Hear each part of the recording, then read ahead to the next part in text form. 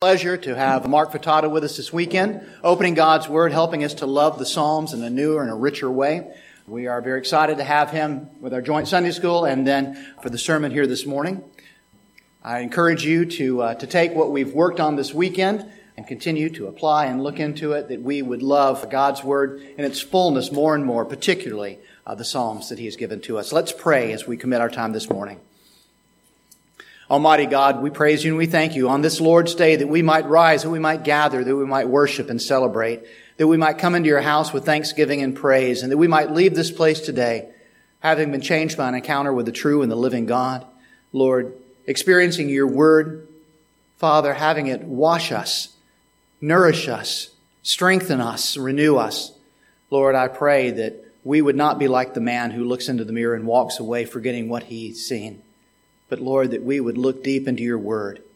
Father, that we would see Jesus clearly and we would worship you all the more. Be with our speaker today. We thank you for Mark. We thank you for his service to us as a congregation. We pray, Lord God, that he would leave this place encouraged and blessed by his time meeting new friends, enjoying a new community, that you keep him safe in his return home and that you be with his family, Lord God. We ask all these things in the matchless name of our Savior, Jesus. Amen. Good morning, Mark. Welcome.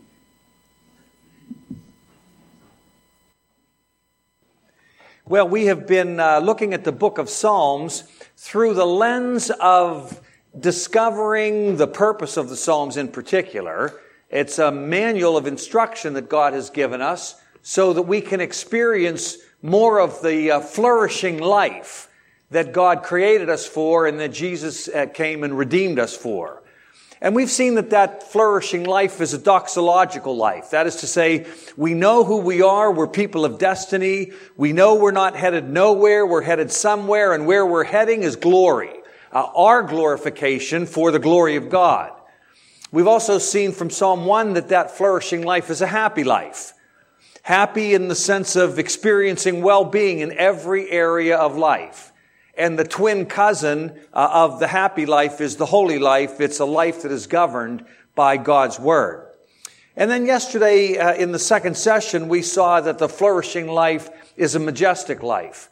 That it's really important to understand who we are fundamentally as those who have been created in the image of a glorious God. And therefore we are glorious creatures, right? Good morning, Your Majesty. We learned about understanding that we're the center of the universe and that we are royal and that we don't get big-headed because everything that we have and everything that we are is a free gift to us from God. And so this morning, as we finish up in Sunday school and the worship service, we're going to look at two more dimensions of the flourishing life from the book of Psalms. And this morning we're looking at the Psalms and the honest life. Psalm 1 really paints an ideal picture, doesn't it? That God's people are like a tree planted by streams of water. They yield their fruit in season. Their leaf never withers. And whatever they do succeeds. And we looked at how that is exactly what Psalm 1 promises us. And we also considered the fact that in the world in which we live, in between the fall and the resurrection, things don't always work the way God designed them to work. And sometimes, were we to take a weekend sometime and study the wisdom literature, we would realize that the book of Proverbs, like the book of Psalms, can be summarized this way. Trust in the Lord with all your heart. Don't lean on your own understanding. In all of your ways acknowledge Him. And what will your life be like? It'll be a straight path. Well, somebody once said, I read the book of Proverbs. I tried it. It didn't work. My life was more like a maze than it was a straight path. I think I'm going to write the book of Ecclesiastes. Another guy said, I tried it too. Didn't work so well for me. In fact, my life was like a deep and long dip that I went through. I'm going to write another book. I'm going to call it Job. So you see, Proverbs, like Psalm 1, sets out the ideal. Trust in the Lord. He'll make your path straight. In reality, sometimes life's path isn't straight. Not between the fall and the resurrection. Sometimes it's like a maze, Ecclesiastes. Sometimes it's like a deep, deep dip, the book of Job. And that's what we want to look at this morning. How do we be Jeremiah? Remember Jeremiah 12:1? God, I've got a bone to pick with you. Why does the way of the wicked prosper? Psalm 1 says it's not supposed to be that way.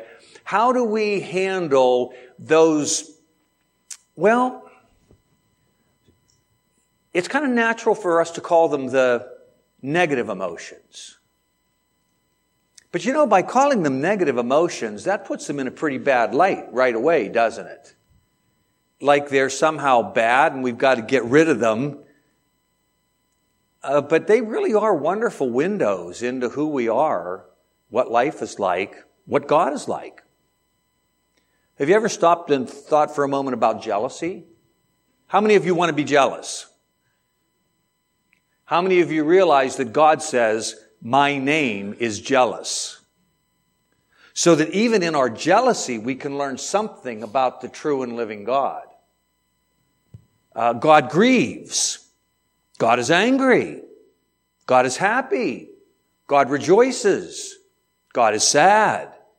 All of these different emotions, and if we don't embrace those emotions biblically, we're not only missing an opportunity to understand ourselves, but we're missing an opportunity to understand who God is as well.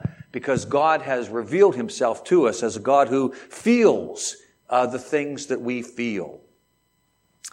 John Calvin, he refers in his commentary on the book of Psalms to the book of Psalms as an anatomy of every part of the human soul. Now, if you went to a local community college and you wanted to take a continuing education class, they offer adult education classes, and you look through the catalog and you say, I think I'm going to take a class on anatomy. What would you be studying in an anatomy class? All the parts of the body. And Calvin says that's the book of Psalms. It's an anatomy textbook. Only it's not an anatomy of the parts of the body. It's an anatomy of all the parts of the soul. He says everything that you can feel in life, every emotion that you can experience is found articulated in one psalm or another. And that's what we want to look at this morning, especially how to handle those times in life when those dark emotions flood our souls. When you feel angry, when you feel sad, grief, perplexity, what do you do with those? That's what we want to look at. How do you flourish with those dark emotions that we all experience from time to time? Let's look at Psalm 13.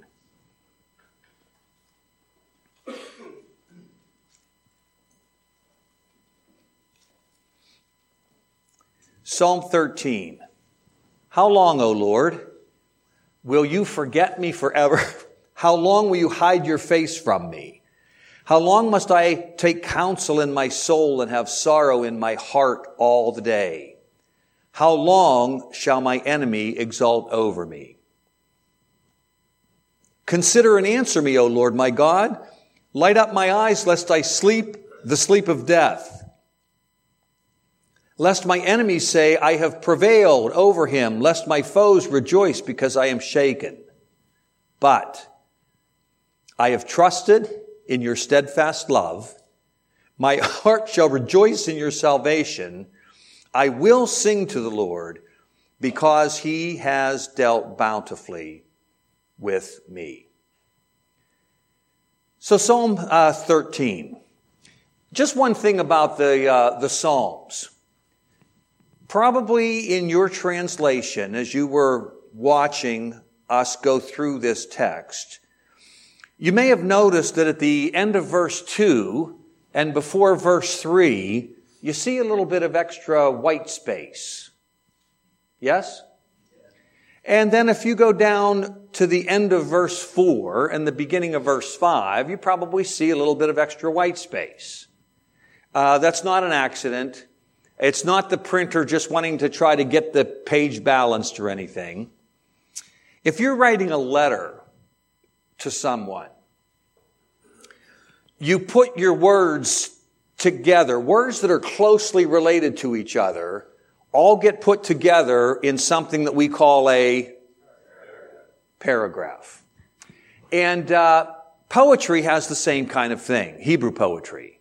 We don't call it a paragraph, we call it a strophe, but it's the same thing. A strophe in poetry is just like a paragraph in prose. It's a group of poetic lines that are more closely related to each other than they are to the surrounding lines. And your translators are going to kind of help you in reading through the psalm by batching those poetic lines together into strophes. And the way they tell you that you're at the end of a strophe is they put a little bit of extra white space in. So that's what those things are there for. Just think of them as like paragraph markers. One of the ways, as we saw the other day, that in English we mark a paragraph is by indenting. But another way we mark is by using a block paragraph, but by putting extra white space in. This is the exact same thing. So as you read, pay attention to those as you're reading the Psalms, because remember when your kids were little and they were going to solid food? How many of you took a 12-ounce T-bone steak, put it on the plate and said, have at it? You didn't. What did you do with that meat? You cut it up into chunks. And chunking is actually a technical term in education. It's easier to digest information if it's in smaller chunks. And so instead of studying a whole psalm, study it in its chunks that we call strophes. And by the way, if you have any kind of responsibility to lead a Bible study or to give a devotional on a psalm sometime, if you open up a psalm and you see that there are 3 chunks or 3 strophes, how many points might you have in your devotional? 3. And you might focus your attention on what's the main point of this first chunk? What's the main point of the second chunk? What's the main point of the third chunk? Now, since I just said that, probably be a good idea if I did it, right? So, as you can see from your outline, we're going to look at Psalm 13 in 3 chunks. And each one of them is going to end with that white space in your text. Excuse me. And these 3 chunks are going to teach us how to flourish when we're in those times of negativity. How to flourish when those dark emotions fill our souls. And here's our first point from verses 1 and 2. Say how you feel. The first thing we want to do in processing and flourishing when the emotions are dark is to be honest and just say how we feel. Now, the fact of the matter is you have feelings. I was asked a couple of questions on the personal side, and I talked about how in growing up, I grew up in a Hungarian home where the men were not emotionally expressive. I never doubted, ever. I never doubted that my father loved me. I'll bet I was 45 or 50 before I ever heard my dad say, I love you. He did. I knew it, but he never expressed it in words. That's just not the way we rolled back in the day. You do have feelings.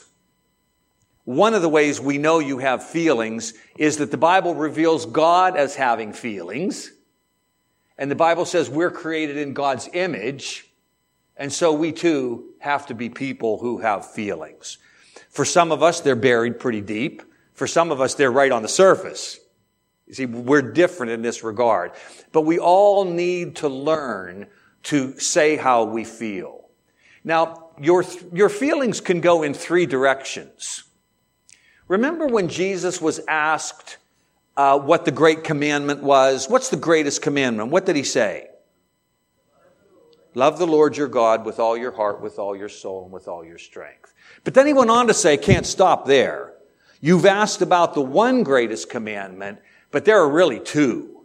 The second one is, love your neighbor as you love yourself. So there are three relationships that you have. You have a relationship with God. We can call that theology.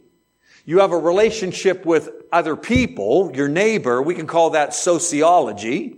And then you actually have a relationship with yourself. And we can call that psychology. Now, the last one is a little bit strange to us, maybe. We don't normally think of having a relationship with ourselves, but we do. And trust me, some of you have a pretty good relationship with yourself. Some of you don't have a very good relationship with yourself. You don't like you. Often you don't. How do you know what your relationship with yourself is like? Listen to the tape player as it goes off through the week and you do various things. How much time do you spend saying, that was a good job. Nice work. You did that again?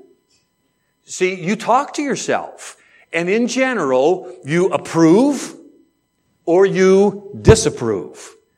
Some of you really like yourself, and this is not arrogance. You just have a healthy self-image, and you like yourself, and you think you're doing okay. You know you make mistakes, but others, you're really critical of yourself.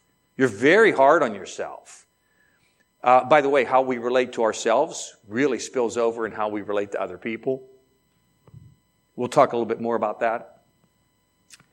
So you have feelings that go in three directions. You have feelings in relationship to God.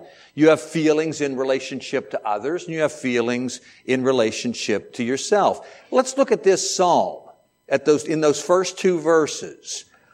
Just look at those verses. Look at the words. How did David feel in his relationship with God based on these verses? Anybody? What's that? He felt alone. He felt like, what's the A word? Abandoned. He felt like God had abandoned him. Have you ever felt that way? You have. Have you ever admitted it to God? Have you ever said, God, I feel like you have let me down? Sometimes we think, well, that's not very spiritual. Good Christians don't say that. Well, I think David was a pretty good Christian. And that's exactly what David is saying. He says, how long, O Lord, will you forget me? How long will you hide your face from me? See, in the beginning there, he's talking about his relationship with God and how he feels like God has abandoned him, how God's forsaken him, how God's let him down. And he doesn't pretend that all is well. He doesn't put on a smile and say, hey, isn't it a great day? He says, no, I got to go to prayer and I got to talk to God and I got to tell him exactly how I feel. The Holy Spirit gives us the freedom in the book of Psalms to own our feelings, to embrace them, and to talk to God about them. Now look at the beginning of verse 2. How does David feel in his relationship with self?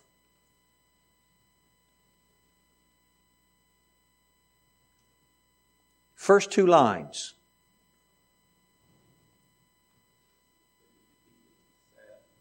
Sad. My translation says, how long must I take counsel in my soul? That's a weird way of kind of saying that he's perplexed. But how long must I have sorrow in my heart? See, notice in verse 1, how long, O Lord, will you forget me? How long will you hide your face from me? Then notice the shift in verse 2. How long must I take counsel in my soul, have sorrow in my heart all day long? He shifted from talking about his feelings in relationship to God to his feelings in relationship to self. grief, sorrow, sadness. And then notice at the end, at end of verse 2, he talks about how he feels in relationship to others, here in particular the enemy. How long shall my enemy exult over me? Now we got to read this in context to know how David's feeling. We didn't look at Psalm 2. We talked a little bit about it. But in Psalm 2, God basically promises David this: when you go to battle, you win, they lose. So that's David's expectation, right? But what's David experiencing? They're winning, he's losing. That's frustration. Frustration is very simple. Frustration is having a goal and being blocked from reaching it. Frustration is what you feel when you're running a few minutes late to church on Sunday morning and you're on a 2-lane road and somebody has the audacity to go the speed limit. See, that form of frustration is called anger. If you have a goal and you feel that you're being blocked by the goal from somebody else, you're frustrated in the form of anger. If you have a goal and you think you're the block, that frustration is called guilt. Guilt and anger are just the same thing going in different directions.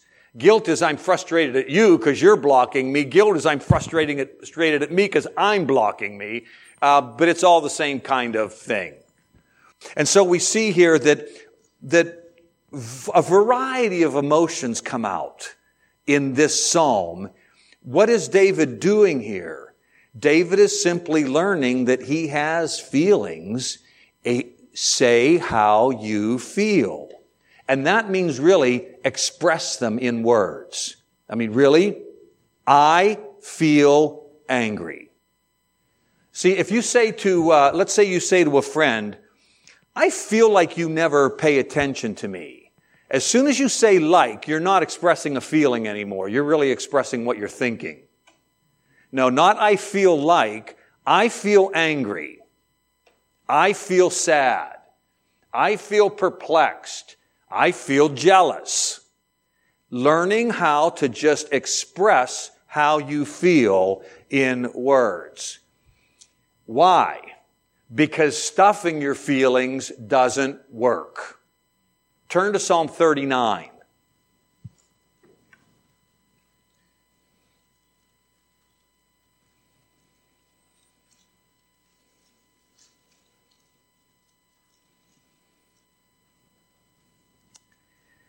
Here David says, I said, I will guard my ways so that I may not sin with my tongue. I will guard my mouth with a muzzle so long as the wicked are in my presence. I was mute and silent. I held my peace to no avail, and my distress grew worse. My heart became hot within me. As I mused, the fire burned. Then I spoke with my tongue. Now, you've never done this before, but somebody you know has. You know, you walk in and you say hi, and you get blasted with a shotgun. And you say, what did I say? It's the proverbial straw that breaks the camel's back.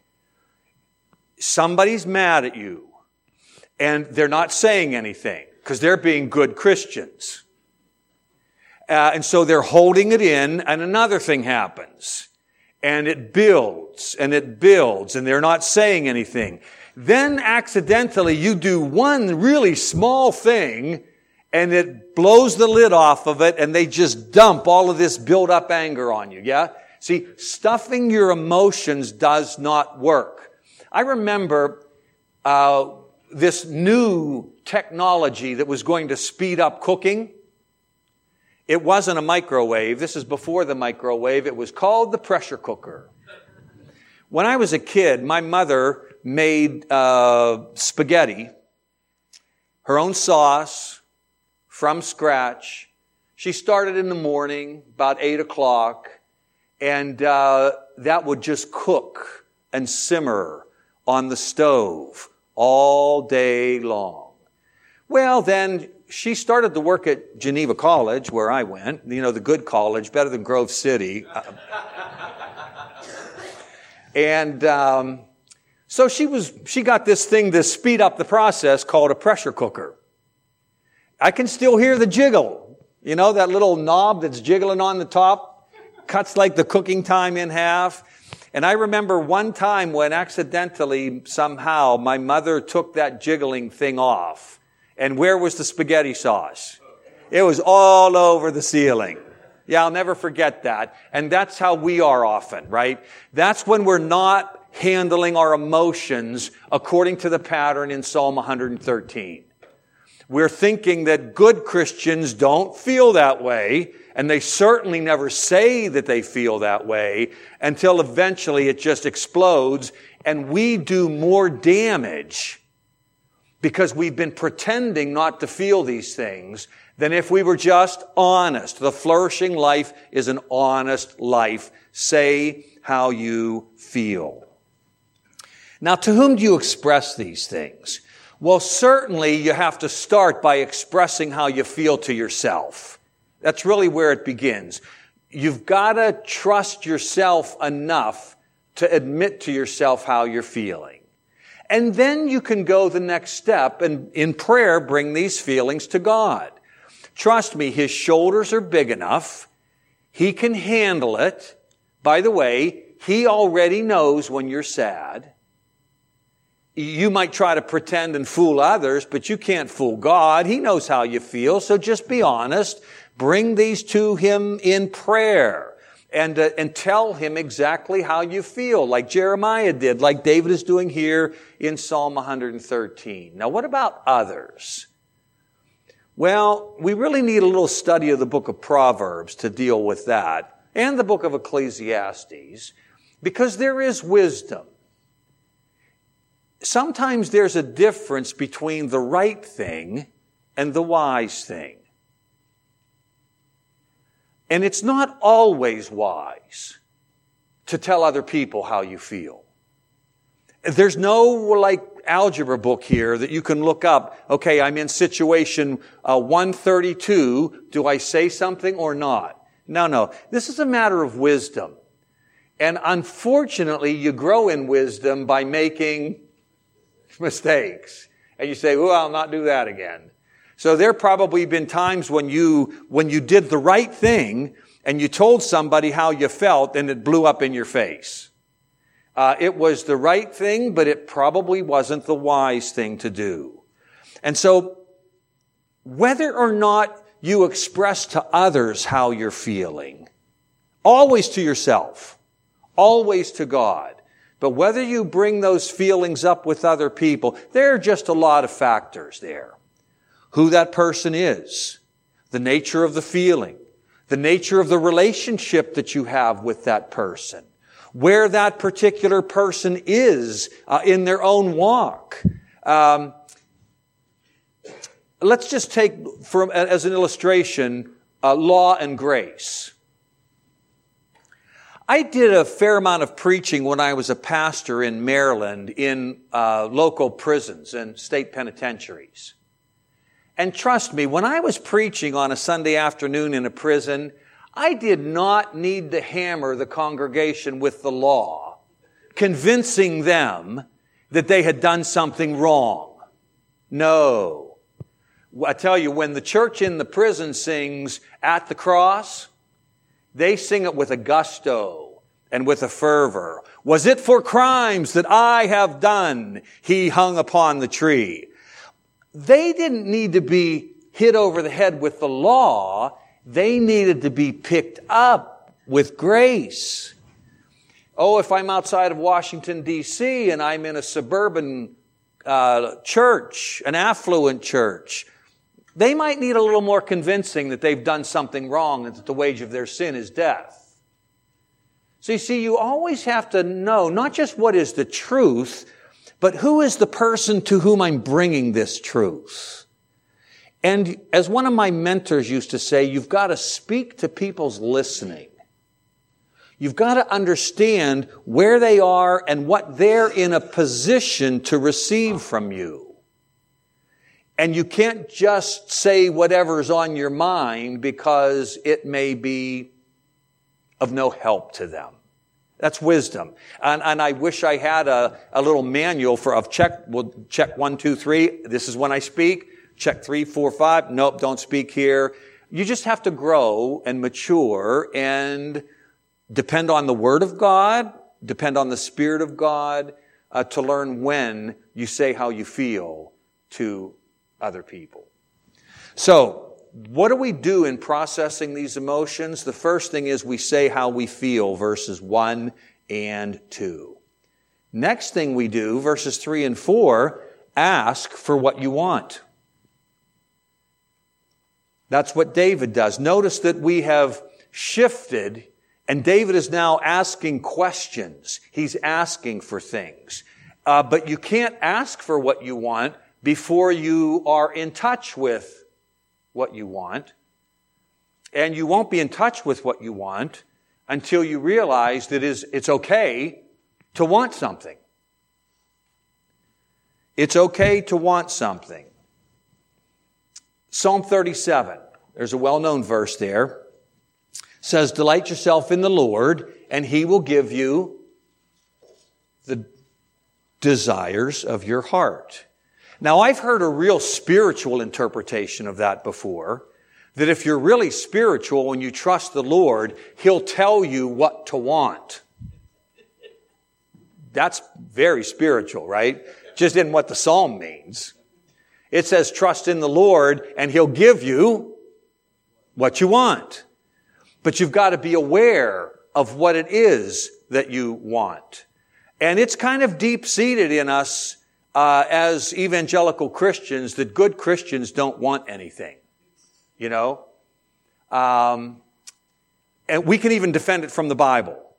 Let's go to not 37, but flip those, and you have what psalm? 73. Let's look at Psalm 73 so that I can prove to you from the Bible that you're not supposed to want anything.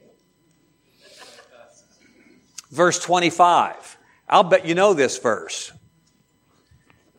"Whom have I in heaven but you, God? And there is nothing on earth I desire but you." Now there's a good Christian. Only one desire, God. How impossible is that? How contrary to the way God has made us is that? Guess who created us with desires? God did. If He created us with desires, and if He says in Psalm 37, "Delight in me and I'll give you the desires of your heart," not all desires are good, right? But let's not throw the baby out with the bathwater and say that desire is bad. We are not Buddhists. We are Christians. And we affirm the goodness of God's creation and the way He has made us. Let's take 2 desires. How many of you have lived your whole life with no desire for sex? How many of you have lived your whole life with no desire for food? Yeah, those are 2 very powerful drives that God has built into us. Not only for our survival, but for the fulfilling of the mandate in Genesis that we be fruitful and multiply and fill the earth. By the way, that, in my estimation, that's not a command. Be fruitful and multiply. Kind of like if I say, have a nice day. Am I giving you a command? Have a nice day or else. So, have a nice day is a wish.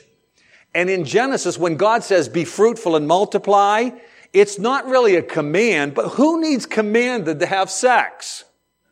No. It's an empowering promise. It's a pretty powerful promise. Anybody give me an approximate population of the earth right now?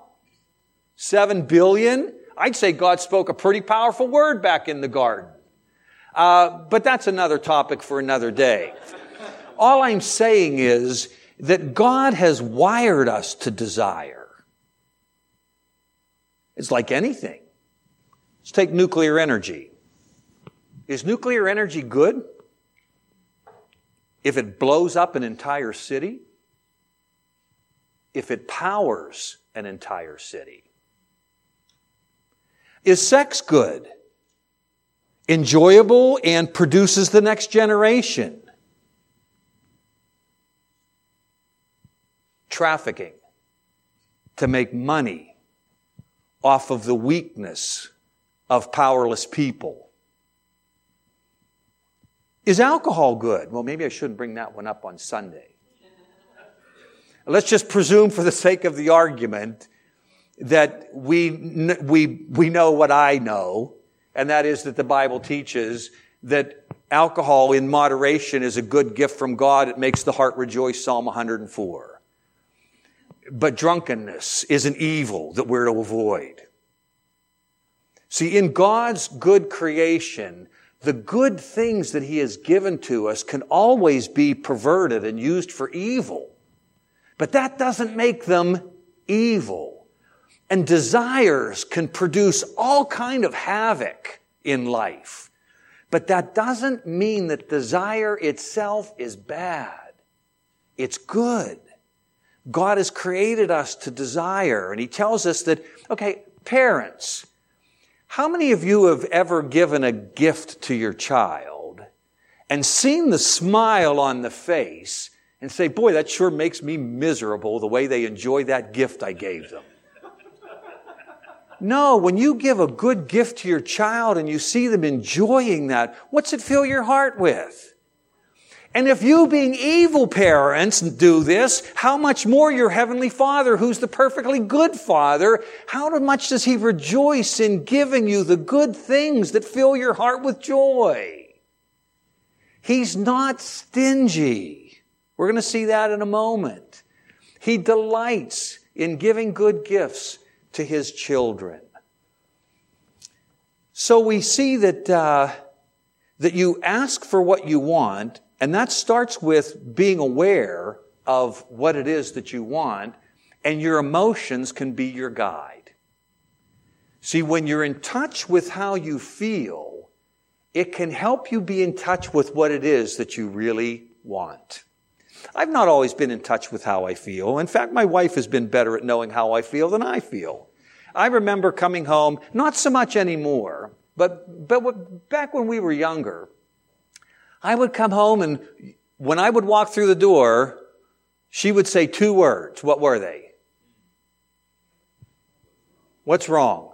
And I would say 1 word. What did I say? Nothing. Yeah. And an hour later, after prompting and prodding, I would finally get in touch with what was wrong. As she knew as soon as I walked in the door, she could read me like a book. She could read me better than I could read myself. So how you feel can help you be in touch with what it is that you really want in a situation. And then when you ask, just ask specifically. Remember, the New Testament says you do not have because you do not ask. So ask specifically. Notice what David does back in our psalm in 13. In verse 3, he asks in his relationship with God, "Consider and answer me, O Lord my God." Answer me is what he's saying. He then says to him, "Light up my eyes, lest I sleep the sleep of death."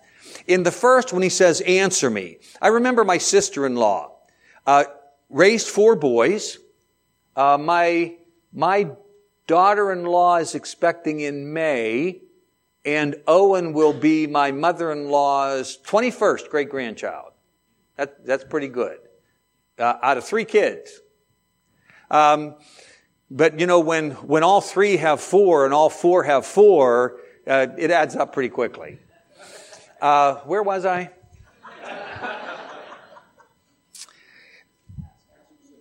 Oh, yeah. I can remember my sister-in-law when she was raising the 4 boys. They weren't always paying attention. And I can remember her getting them by the cheeks, 2 hands, getting right in their face and say, "Look at my face." Then she knew that she had their attention. And that's in effect kind of what David does. David says, "God, I feel like you're hiding your face from me." He says, "Look at me and listen to me. I need your attention, God." See, he's asking something specific. He's asking that God reverse. Quit hiding from me and start paying attention to me. And with regard to himself, he says, "Light up my eyes, lest I sleep the sleep of death." This is not like a mystical spiritual experience he's asking for. David, no doubt, when you're down emotionally, it's easy to be down physically as well, and vice versa. We are a psychosomatic unit, a body-soul unit, and how we're doing in one area affects how we're doing in other areas as well. And so when David says, "Give light to my eyes," I'll give you an example of what this means. Remember when Saul was chasing the Philistine army, and he put everybody under an oath and said, "Nobody can eat anything until we beat the pants off of the Philistines." Only one problem. There was this guy named Jonathan, who happened to be Saul's son, who didn't hear that everybody was under the oath. And so Saul was engaged in battle, and so was Jonathan. And at some point, Jonathan is hungry, and he's walking along, and he sees a carcass with some honey in it. And so he puts the staff in it, and he eats the honey. And the text says his eyes brightened. That doesn't mean he had a mystical spiritual experience. It simply means his blood sugar went back up. When your kids were little and ill, where could you see it? You could see it in their face. You could see it in their eyes. And when they were getting better, you could see it.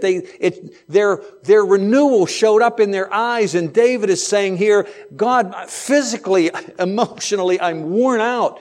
Give light to my eyes." He's saying, "Renew my body, renew my soul, or I'm a goner." And then he also asks with regard to his enemies, "Lest my foes rejoice because I am shaken." He doesn't want the enemy to come out on top. So he's asking that God be faithful to his promise in Psalm 2 and have David be the winner. So, two things in processing these negative emotions in a healthy biblical way. First of all, learn to say how you feel. And then based on how you feel, learn how to ask God for what you want. Then we come to the third. And I mentioned my friend Bobby. And I told you I'd tell you a story about Bobby. Well, here's my story about Bobby. When Bobby and I were young, 9 to 12, this thing called Little League. We played on two Little League teams. Bobby played for American Legion. As you can imagine, just by the name of it, they were the best team in the league. I played for Shoppers World. Yeah, you got it. We were the worst team in the league. But we were owned by the guy who owned Shoppers World, Mr. Gubitz. And Mr. Gubitz was very generous. And you know how after a Little League game, you get treats? The treats that we got when we lost were better than the treats that anybody else got when they won. So there was a benefit to being on Shoppers World. Bobby and I were both good baseball players as kids. And of course, in Little League, the dream was, when you're 12, to make the all-star team.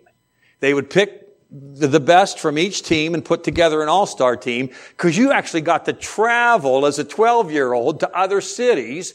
And one city in particular you got to travel to was Elwood City. And what made Elwood City so great was their Little League field had lights. 12-year-old kids playing baseball at night under the lights. So Beaver Falls, we're playing, I think Elwood City, it's the championship game. You know, it's the big trophy or the little trophy. We are winning. We're winning by 1. There are 2 outs. The winning run is on the base. We only need 1 out. Bobby's in right field. I'm on second base. And there was a high fly ball out to right field. Now, Bobby was a good athlete. He knew that to catch a fly ball only took 3 things. Number 1, you had to keep your eye on the ball. Number 2, you had to get underneath the ball. And number 3, when the ball hit, you had to squeeze the mitt. That's all it is. This was a high. I remember my dad telling me he could see Bobby dancing. This ball was hit so high. He keeps his eye on it. He gets right under it. The ball hits. He didn't squeeze the mitt. It popped out. We got the little trophy. He's still in therapy.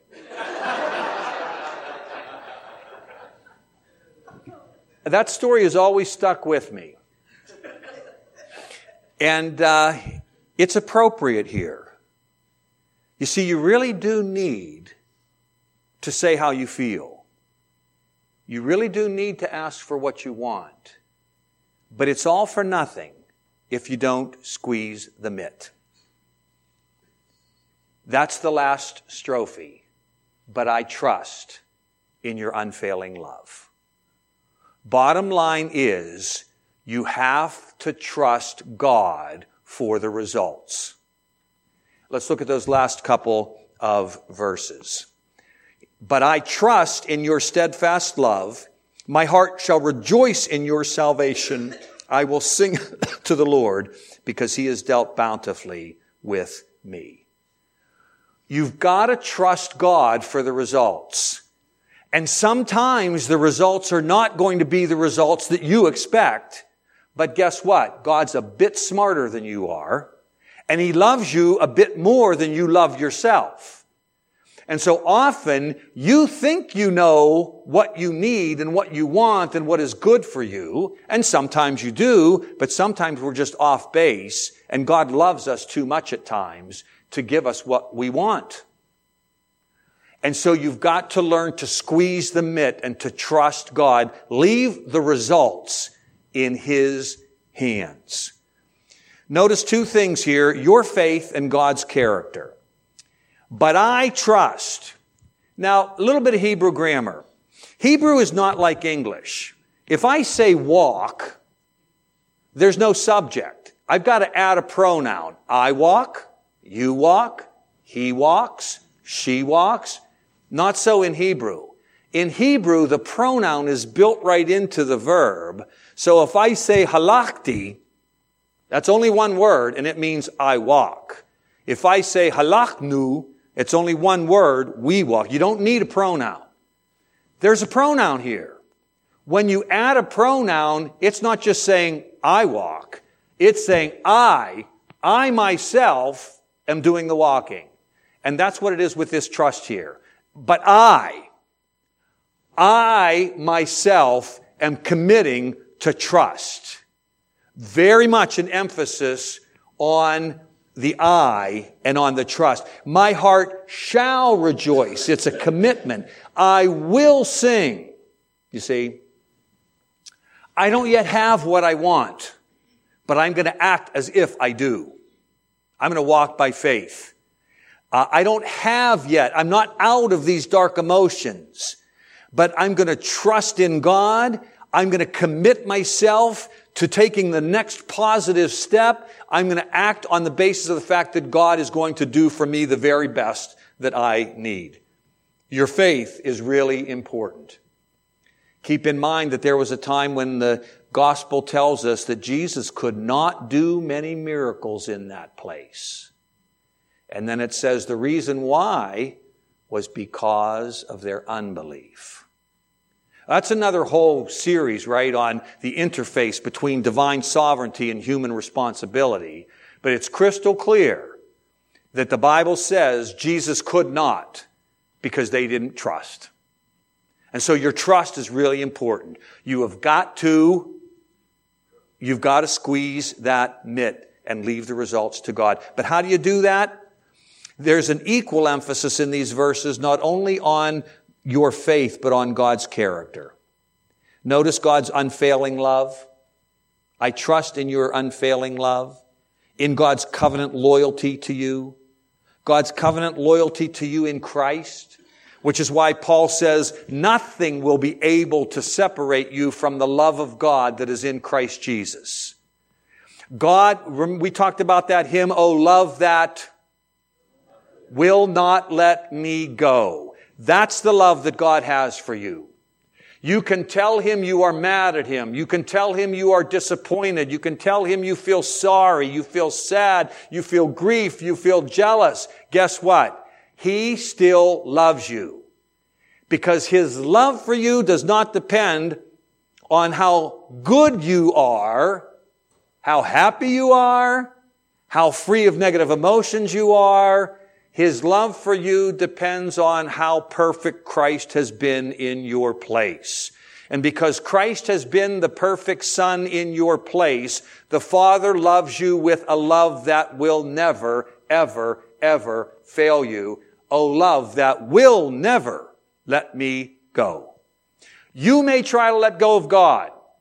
God will not let go of you, because Christ has loved you into that perfect love of the Father. But not only is God loving, he is also generous. The New International Version ends by saying, "For he has been good to me." That's a little bit bland. The ESV says, "Because he has dealt bountifully with me." That's better. The New American Standard is similar, "Because he has dealt bountifully with me." Bounty, generosity, flourishing, abundance. If I were king of translations, the only thing I would do is tweak the tense there. I think David is not saying that God has in the past dealt bountifully with me, but even though I can't see it and I haven't yet received it, I know that God is going to deal bountifully with me. He is not stingy. He loves to lavish good gifts. He loves it to come pressed down and spilling over into our lives. He's a good God. He's a generous God. He loves to lavish his children with the good things that's why Jesus said, "I have come so that you might have life in all of its abundance." So a flourishing life is an honest life. It just deals face up with the fact that the path is not always straight. Life is not always easy. We feel cheated. We feel angry. We feel guilty. We feel sorry. We feel jealous. We have all of these feelings. It's part of life between the fall and the resurrection. And a flourishing life is honest about that. A flourishing life says how you feel. It asks for what you want, and then it squeezes the mitt. Let's pray. Father, your word is a lamp to our feet and a light to our path, and for it we are grateful. Holy Spirit, write this word on our hearts that we might walk in the light of life. Thank you that Jesus has done everything necessary that we might flourish more and more in this life, even as we anticipate the fullness of flourishing in the life to come. We pray in Jesus' name.